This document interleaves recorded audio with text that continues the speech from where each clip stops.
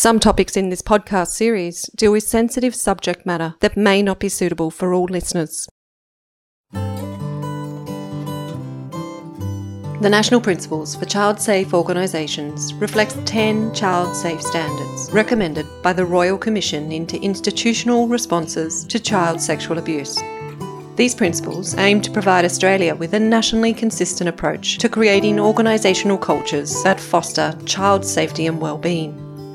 They have a broader scope that goes beyond child sexual abuse to cover other forms of potential harm to children and young people. This podcast series, brought to you by ComplySpace and Bravehearts, unpacks each of the 10 principles, their implications and ways to apply them. In this episode, we explore Principle 8, physical and online environments promote safety and well-being, while minimising the opportunity for children and young people to be harmed.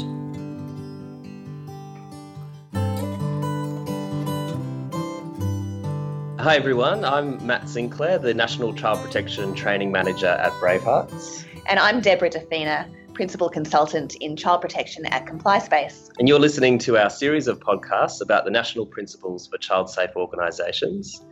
Today we're talking about Principle number 8, which is safe physical and online environments. And we have with us Ella Seri, who is the Senior Education Advisor with the E-Safety Commission. Ella, welcome. Thank you. So Ella, why don't you tell us a little bit about the work that you do and your role at the E-Safety Commission? Sure, thanks, Matt. So yes, as you said, I'm a Senior Education Advisor at the E-Safety Commissioner. The E-Safety Commissioner was actually established in 2015 as the Office of the Children's E-Safety Commissioner.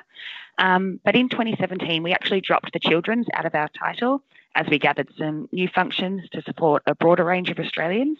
That being said, we still focus heavily on the safety and wellbeing of children and young people because they still constitute some of the most vulnerable people online. So I work in the education space, which is primarily focused on educating children and young people and supporting their parents, carers and teachers, which is really important because we know that education is a powerful tool of prevention and behaviour change. And by working in the education space, we really can stop issues before they arise, but also support children and young people to build skills so they know how to respond if an online safety issue does occur. So perhaps I might tell you a little bit more about the work of the E-Safety Commissioner. Yeah, that'd be fantastic. Great. Right. So the work of the E-Safety Commissioner, I guess, can be really categorised into two arms. So we've got our education and prevention arm, and that includes a research team that conducts research into prevalence, experiences and attitudes to online safety issues. And so most recently, we've released some qualitative research on parenting in the digital age, and that actually looked at the parents of children in the early years as well, because that's a space that we're starting to explore too. And some research that looked at the impacts of technology-facilitated abuse on culturally and linguistically diverse women. In the coming months, we'll be releasing some research looking at the online safety needs of people living with intellectual disabilities and research into the experiences and needs of frontline workers that work in education, health and law enforcement. So these research reports will be released on our website, which is esafety.gov.au.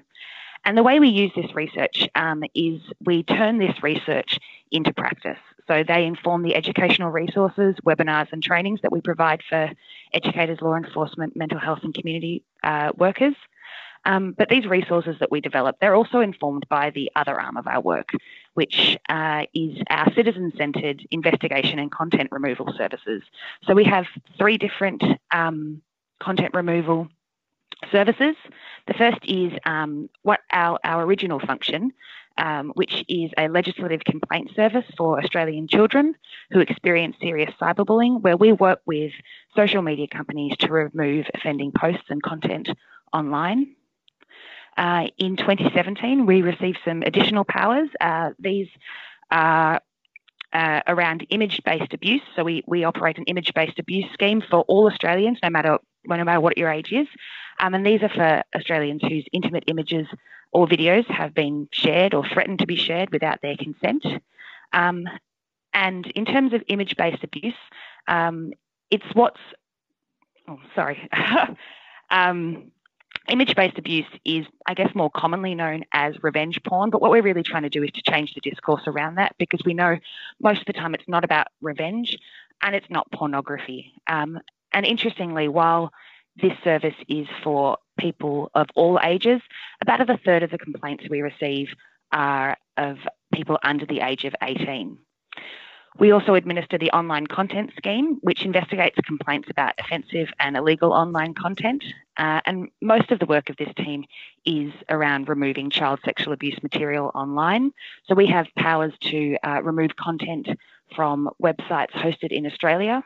Unfortunately, most of the content is actually hosted overseas. So this team works in partnership across the globe in a network of governments and agencies removing child sexual abuse material online. So 3 really powerful investigative and content removal schemes.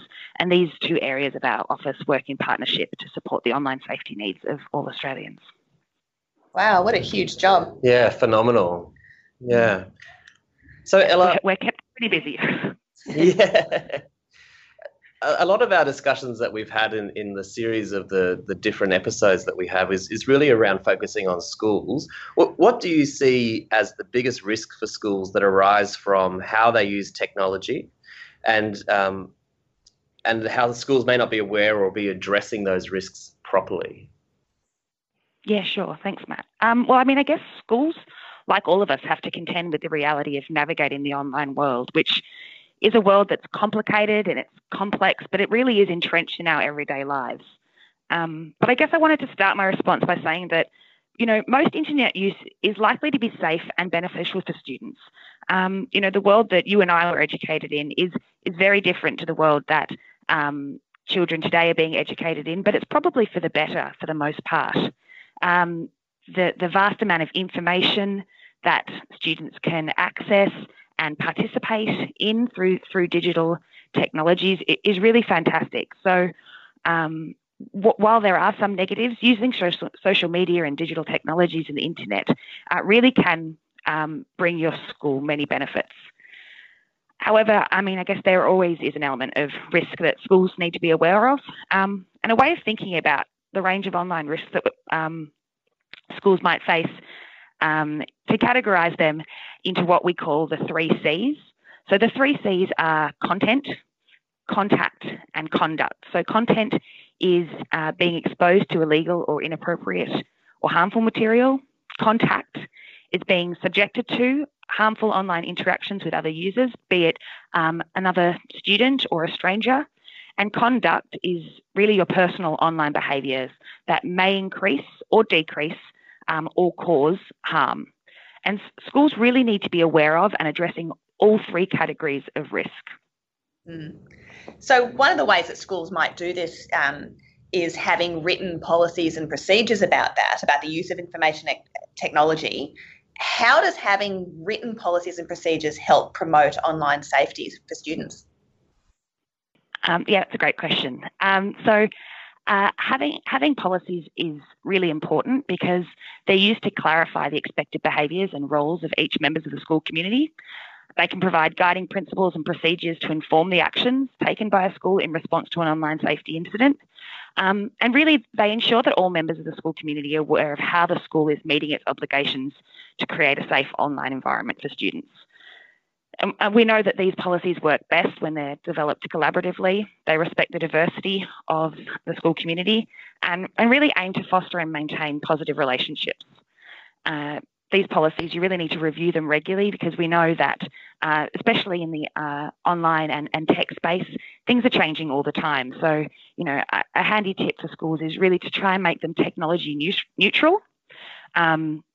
And build them in and incorporate them in your other policies in your school. So be it your bullying policy or your child safety policy.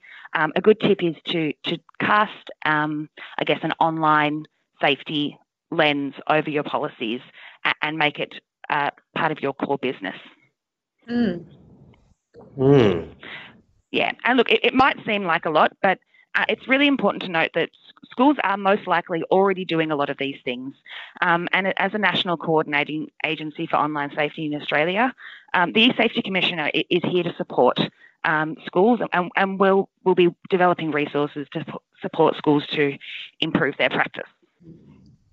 So Ella, can you tell us a little bit more about that project, about the creation of resources for schools? Sure, happy to. So we're in the midst of developing a suite of guidance materials and resources to support schools in creating safe online environments.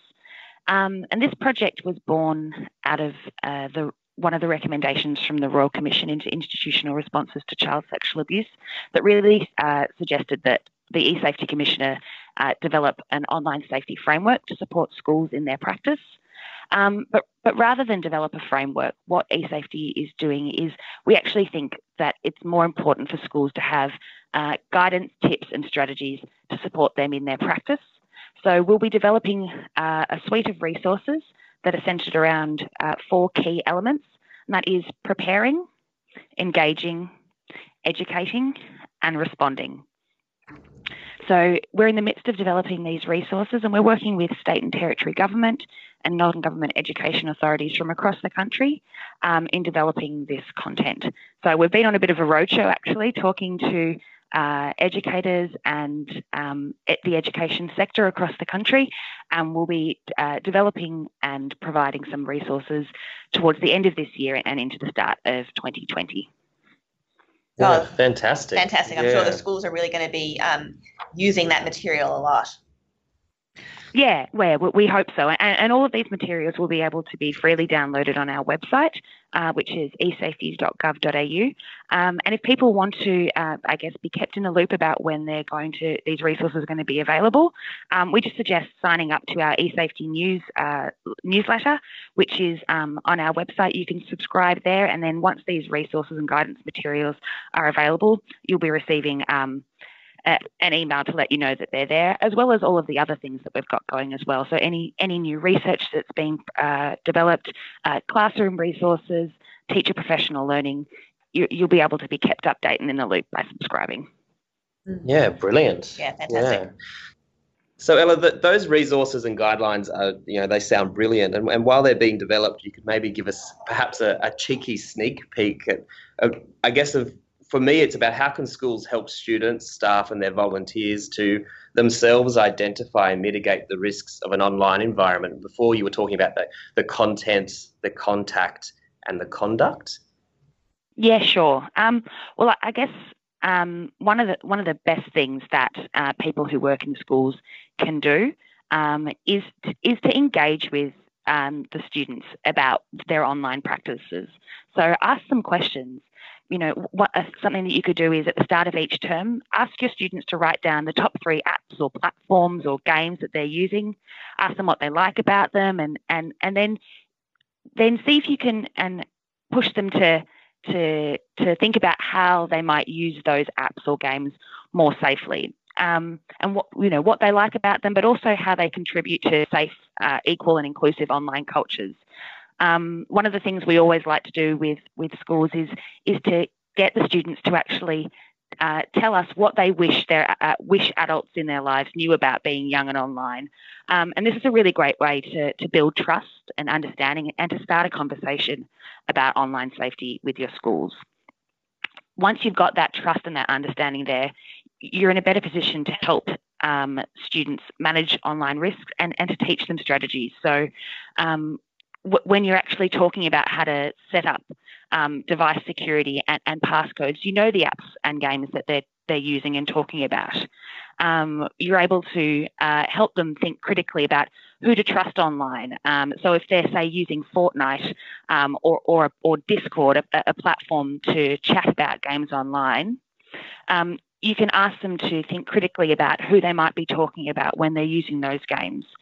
And then by starting the chat, you're able to regularly discuss help-seeking behaviours and what to do if someone might make contact with you that's a bit out of the ordinary. So I guess at an everyday level, having those conversations with your students is really important and is, the first step in identifying and mitigating risks in the online environment. So you talked a little bit there about educating students. What do we need to be teaching students? Well, at eSafety, we really believe in a new set of R's. So I know typically we've always talked about reading, writing, and arithmetic, but at eSafety we talk about the 4 R's of the digital age, which we call respect, responsibility, resilience, and reasoning. We think these are the values and behaviours and attitudes that we want our young people to embody throughout their interactions and communications online. So it's being respectful to others, acting responsibly, using your reasoning skills to determine what's safe and what's not online, but also supporting students to develop the resilience to know what to do and how to cope if something negative does actually happen online. Ella, everybody knows now that it's very difficult to keep up with an evolving tech world. And it's always good to keep on top of that and introduce new technologies to keep students engaged. If we're introducing a new technology or software or different apps or anything like that, what kind of things can a school do to make sure that the way in which we approach adopting these new practices is done so safely? Yeah, it's a really good question. It's always good practice to carry out a risk assessment to ensure that, the safety and privacy and security and age appropriateness of any new technologies is considered before you bring it into the classroom.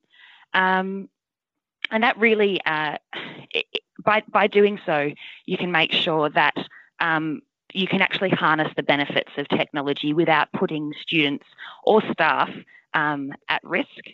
So as part of the resources we're developing in our and guidance material, we're going to be developing a checklist for introducing new technologies and online platforms, and it's designed to provide prompts of questions that a school should ask before they introduce a new platform. So asking something like, can a student's personal information be publicly displayed or accessed if they're using this platform?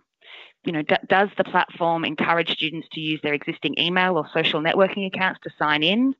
Who can contact the students? Can external people outside the school contact students? If so, is it students from another school or is it anyone in the world? Do apps link to a child's location? These are all really important questions that schools need to be asking themselves before they introduce technologies.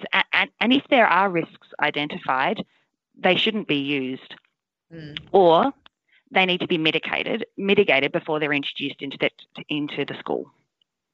Right. Yeah, that seems really good and a highly valuable resource for schools, just to make sure that they are keeping on the front foot with all of those considerations, because the apps themselves or the different services can be complex.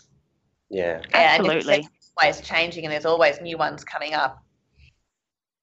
And that's it. And I think, especially when you're developing educational tech, for the most part, you're going to be developing things with the best interests of students in mind. But it's still really important that schools do these checks and balances beforehand, before they bring them into the schoolyard. Yeah, fantastic. Well, Ella, thanks very much. Do you have anything you'd like to say in closing? Any additional things that we maybe haven't asked you questions about, or that you'd like to mention? I guess it'd probably be good just to finish with some key takeaways, and that's just really that schools are doing a great job when it comes to online safety and looking after their students. There's a lot going on, and it can sometimes feel really hard to keep up, but online safety is a journey. It's not a destination, and we need to be able to adapt and be flexible enough to respond to threats as new technologies emerge. And really having a conversation and starting a conversation about online safety with students and parents and your whole school community is part of that. And as the National Coordinating Online Safety Body, we are here to help. Our website, esafety.gov.au, already has a huge amount of information that we're constantly refreshing and adding to. So I guess my one tip or takeaway for people listening is to check out our website and get in touch and start thinking seriously about online safety, or continue thinking seriously about online safety. So Ella, teachers seem to have a lot to think about when they're thinking about online safety. What kinds of supports are out there for teachers? Well, at the eSafety Commissioner, we actually offer a teacher professional learning series. So these are webinar-based professional learning modules, and what they do is that they cover a range of online safety concerns that teachers might be facing, as well as some new and emerging and topical issues. So for 2019, the topics that we've got are digital CPR, and that really is your digital and online safety basics, as well as any new legislative changes that have happened recently, and gets teachers thinking about the current apps and devices and games that their students might be using. We also have another webinar around engaging with families, and so that's really important because we know that while schools do a great job in supporting online safety and the online safety needs of their students, parents and carers are the first line of defence and really need to be part of the conversation when it comes to online safety. And our third webinar is around diversity and inclusion, and that's really recognising that children have a range of experiences online and really need to be adapting what we're doing to meet their needs. So any teacher can sign up to our teacher professional learning series. You just hop onto our website, and for teachers in New South Wales and the ACT, where they have to have accredited training, this webinar series has been accredited by NESA and TQI, and can be counted towards your teacher professional learning. So I encourage all teachers to sign up to them. They're delivered at a range of different times to help both our East Coast and West Coast teachers as part of their practice. Ella, you mentioned their technology neutral policies. Can you talk a little bit more about what that means and about what those might look like? Yeah, sure. So the idea of a technology neutral policy is one that is recognises that technology is changing and evolving all the time. So, for example, in your school, you might have a policy around the use of mobile phones in schools, which is great. But if you actually make it technology neutral and say a policy around online devices, it will cover the next change in technology. So at the moment, we see schools actually trying to deal with issues around smartwatches in schools, not just their phones. So it actually makes it easier for schools without having to sort of change their terminology every time something new comes along. Yeah, absolutely. So you won't have to change your technology. That being said, you should still review your policies regularly to make sure that they are covering the range of different technologies, but you don't necessarily need to specify them. Keep them neutral. In the same respect, having things that filter certain technologies and websites and apps and platforms is a good idea, and it can help and monitor what students can access online. But it's really important to recognise that no filter is ever 100% effective, and these sorts of options can't really be solely relied upon or used to replace an educative approach. But something that you can do is maybe ask your IT manager at your school to provide a regular report with usage trends on what's being accessed across your school, and then provide this to your school leadership team as part of their conversations around reviewing policies and practice. And about reviewing risk and updating risk management issues. Yeah, and we've spoken absolutely. a lot about that in our continuous improvement discussions as well. So that's a really good point. That's right. Yeah. Great. Yeah. Oh, well, thanks very much. Those are great tips, and I'm sure our listeners will find this very, very useful. Thanks, Ella. Great. Thank you. Thank you, Ella.